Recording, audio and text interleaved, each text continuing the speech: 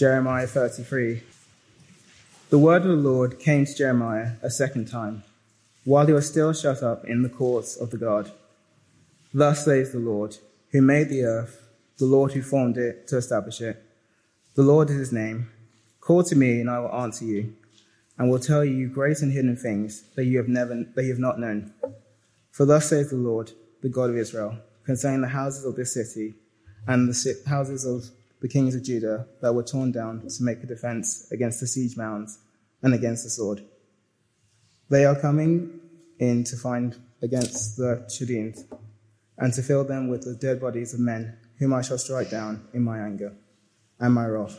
For I have hidden my face from the city because of all their evil. Behold, I will bring to it health and healing, and I will heal them and reveal to them abundance of prosperity and security.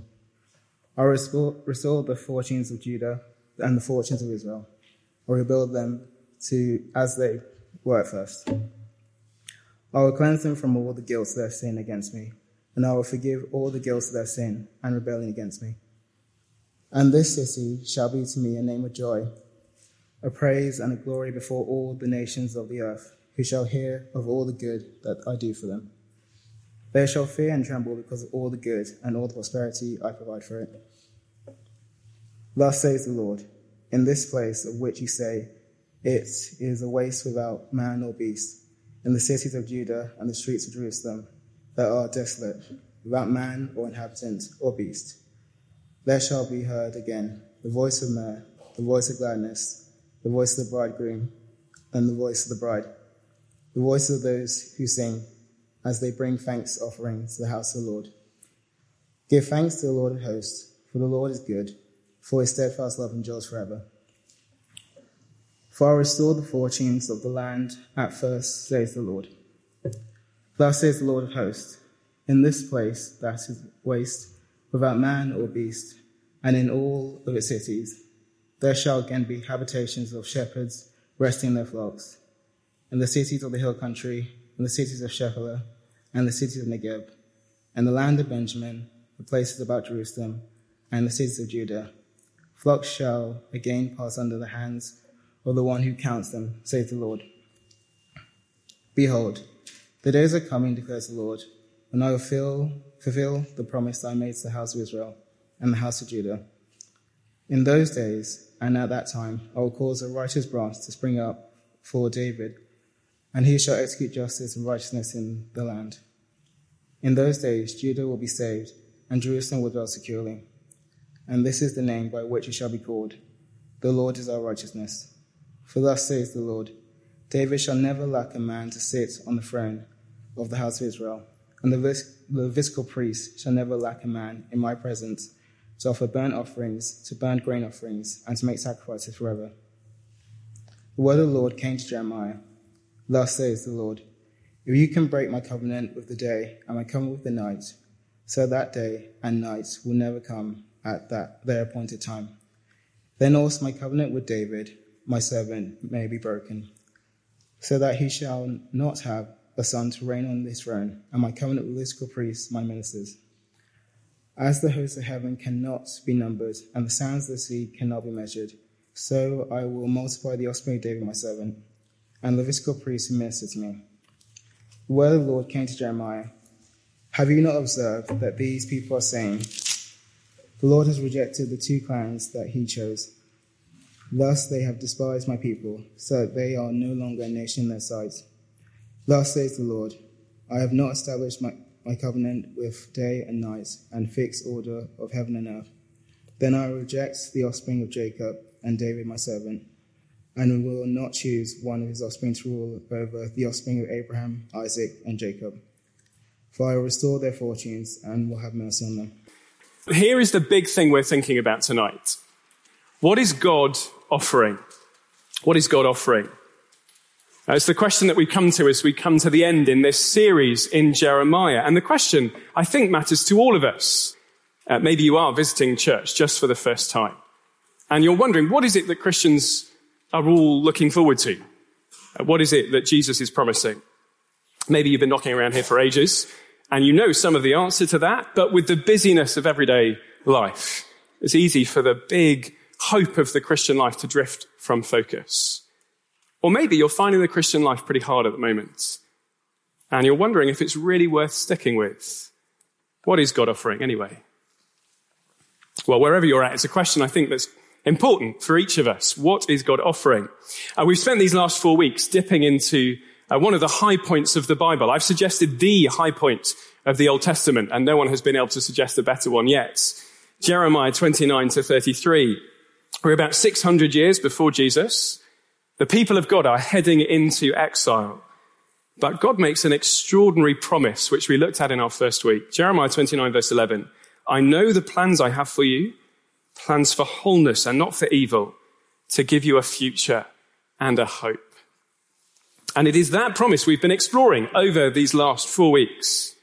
And we've seen God to be perfectly loving and perfectly just and utterly committed to fixing his relationship with his people. As he put it last week, he will rejoice in doing us good. He is committed to it, heart and soul. I wonder if you've enjoyed thinking about that over the course of the last 7 days.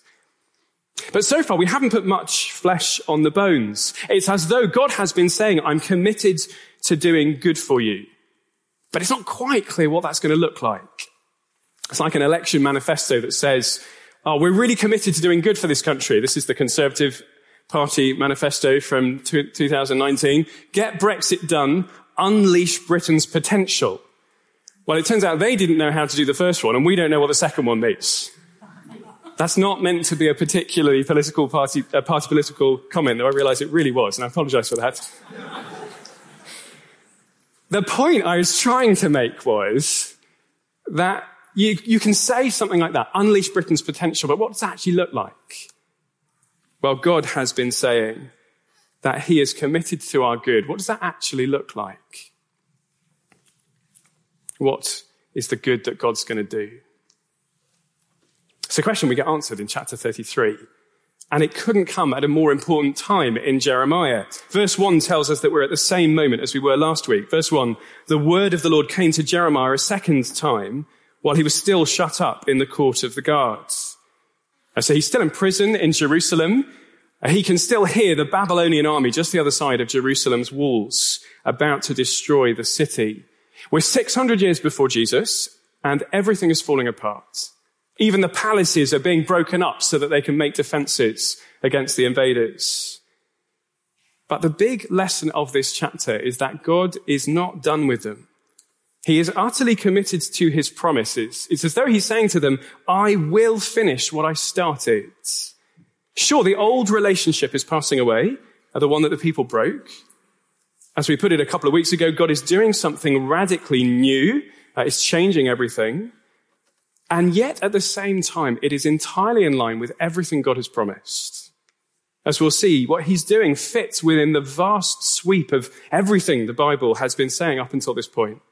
Jeremiah 33, if you like, stands at the crossroads between dozens of Bible ideas, reaching back into some of the Old Testament's greatest hits and forward to the climax of history.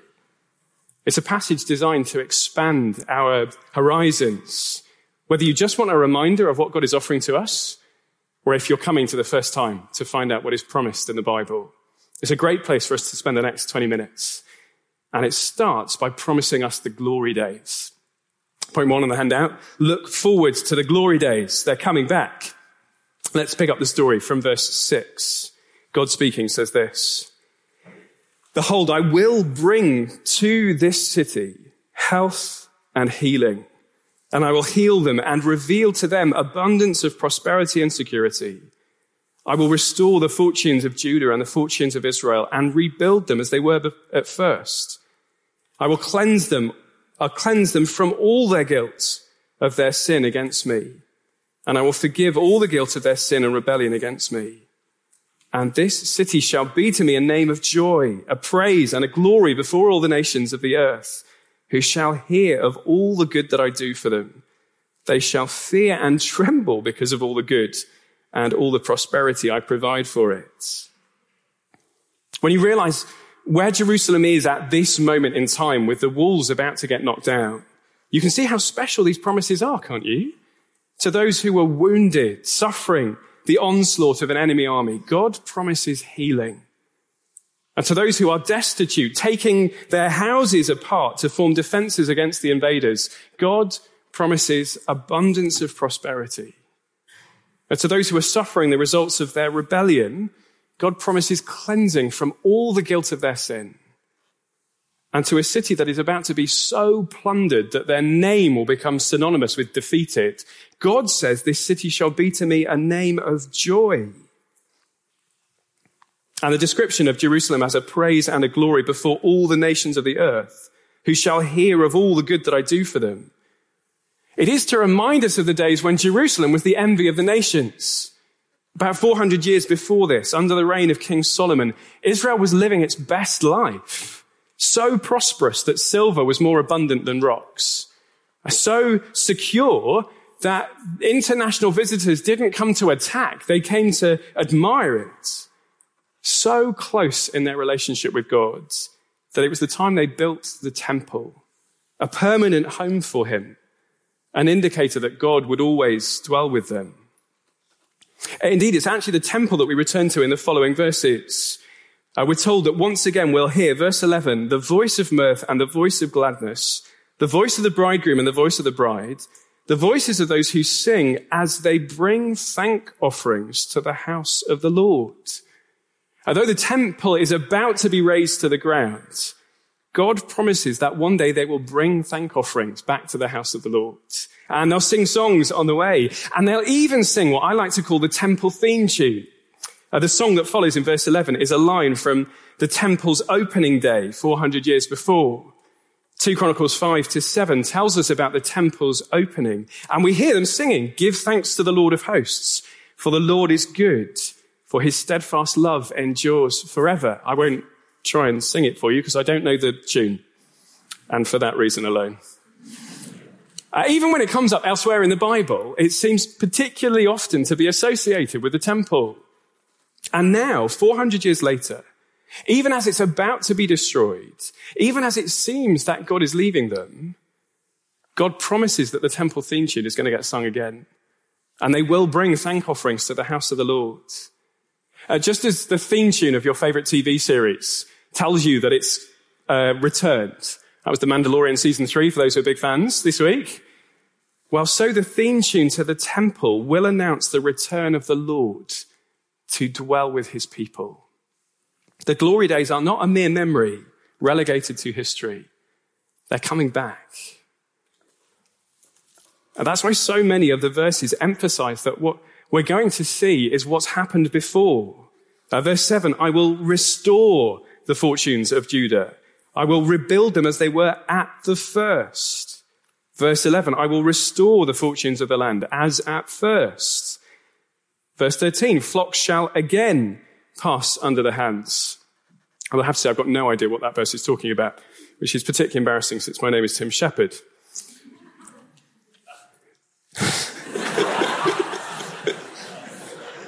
Please come and tell me if you've worked out what the sheep are there for. But here's the big point.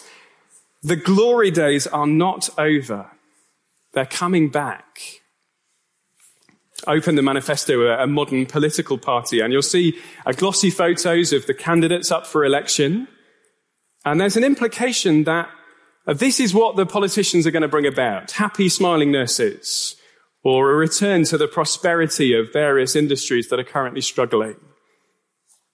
Well, God's manifesto in Jeremiah 33 is filled with glossy pictures, if you like, of a safe and secure land. But they are not staged shots, not artificial photos taken in a studio. They are, if you like, archive footage. They're pictures taken from what's come before. The glory days might seem like they're dead and gone, but look forward to them. They're coming back. Indeed, they're coming back and then some. The best is yet to come. Whether Jeremiah knew it or not, the direction he was pointing in was more than just a return to the best days of Israel. Health and healing, all their guilt dealt with, the nations fearing and trembling because of all the good that they hear God providing his people. Ultimately, the glory days to which Jeremiah is pointing could only be fulfilled in a perfect new world.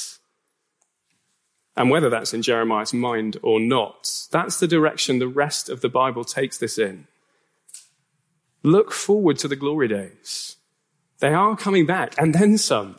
The best is yet to come.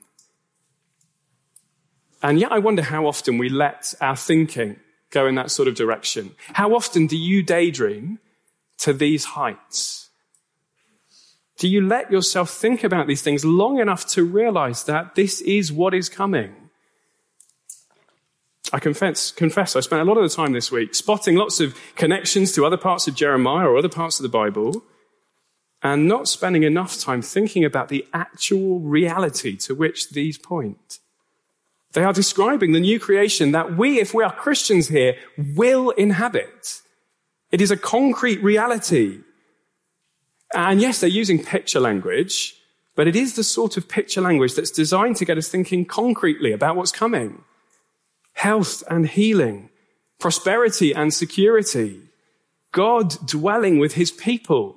I wonder, can you picture a day where you never have to see an ambulance coming past, never have to visit the doctor, never have to deal with NHS waiting lists, never have anything to report to the police?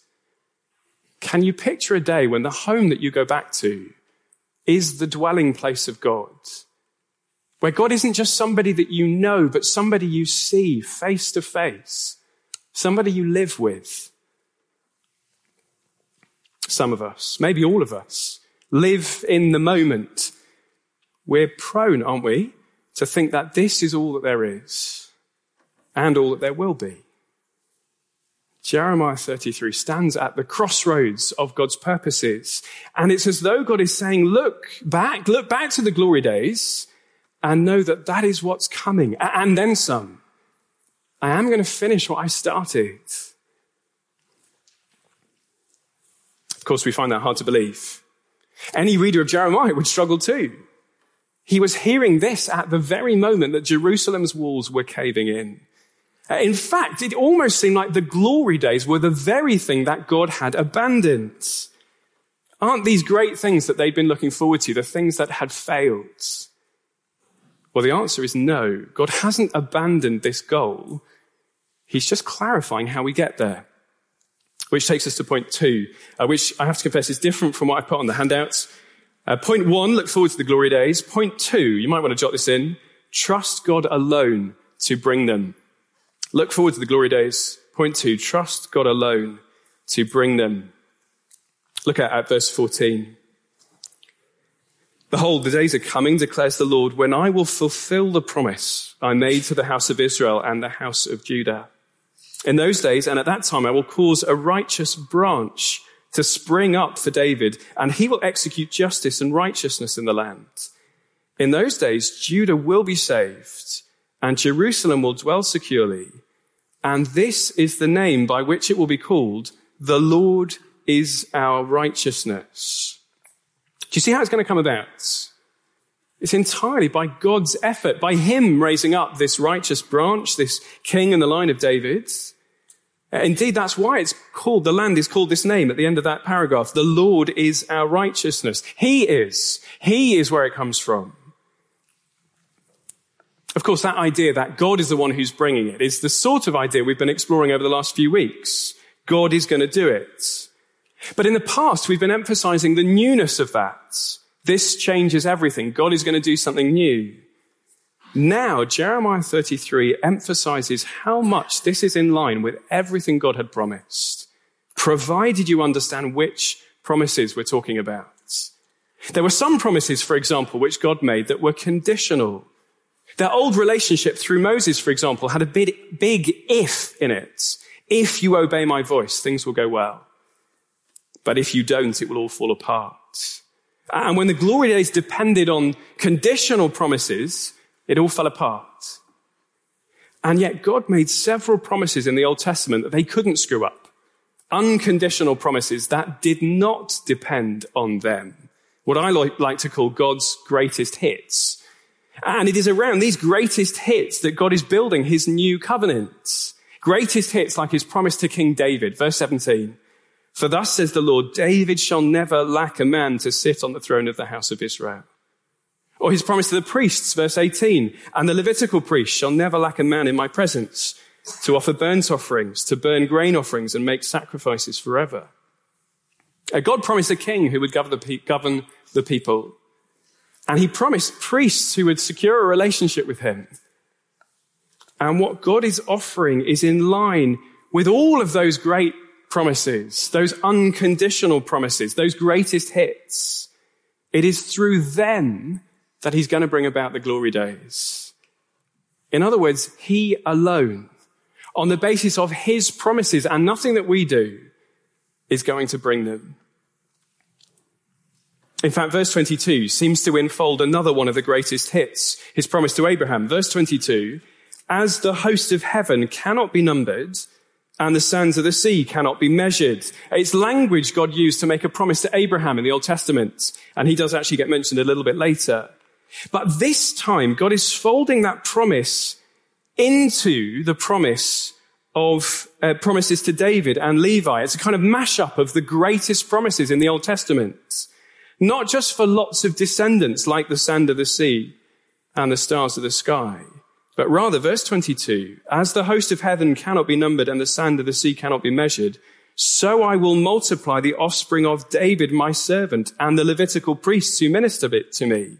So it's not just three separate promises, a promise to Abraham, loads of descendants, a promise to David, a king, and a promise to Levi, a priest. Suddenly they're mashed up into one amazing promise. Innumerable kings and priests. A whole nation of kings and priests, if you like. It's a kind of super promise. That's why I first thought I'd put for the title of this point, they're being super fulfilled. But what's key here is that in a sense, the promise to be a nation of kings and priests isn't brand new. At the beginning of Israel's history, God said that would happen if they obeyed his voice. And now he's saying that it will happen on the basis of unconditional promises. Not if, definitely. God alone will do this. The closest we get to an if is verse 20, but it's not a big risk. Here is how it's not going to happen. Verse 20, if you can break his covenant with the day and his covenant with the night, so that day and night will not come at their appointed time, then also his covenant with David, his servant, may be broken. Anyone think they're going to manage that? It's not very likely, is it? It's impossible. You cannot stop the earth spinning with the speed and the direction that it currently spins. It's rather comical to think that you could. No more, then, can you break God's promise to open his arms and make of his people a nation of kings and priests, because it doesn't depend on you. If you're anxious that the new creation promises won't come about, maybe you're putting too much trust in what it is that you can achieve. Try and break God's covenant with the day and the night. See if you can stop the sun from rising or change the direction of the earth's spin. Go on, have a go. And until you can, well, why not take every new day as a reminder that God will fulfill his promises? Every time the sun sets, take it as a reminder that the glory days are coming. Every time the sun rises, remember that one day it will rise on God's new creation. You might have questions about that bit. It's a little bit complicated. I'll be down here at the end. Please do come and ask me questions. There's all sorts you might want to ask about that. But if you have zoned out, now's the time to come back in. It gets a little bit simpler, I hope, at this point, in spite of what it looks like on the handouts. For now, see that Jeremiah 33 stands at the crossroads of God's purposes, and God is saying the glory days are coming. But now they depend on unconditional promises. I will finish what I've started. In fact, he has already begun to do so, which is the last point on the handout. It's already begun. Even if we were back then standing with Jeremiah at this crossroads of God's purposes, we would have enough reason to believe that this is going to come true. But of course, we don't stand in the same place as Jeremiah. We are 2,500 years later, and it turns out a lot has happened since then. In fact, the story of the rest of the Bible is the account of these promises coming true. For those who like tables, there's a table on the handout to try and show some of how these promises are being fulfilled. For those who prefer pictures, there's a timeline underneath.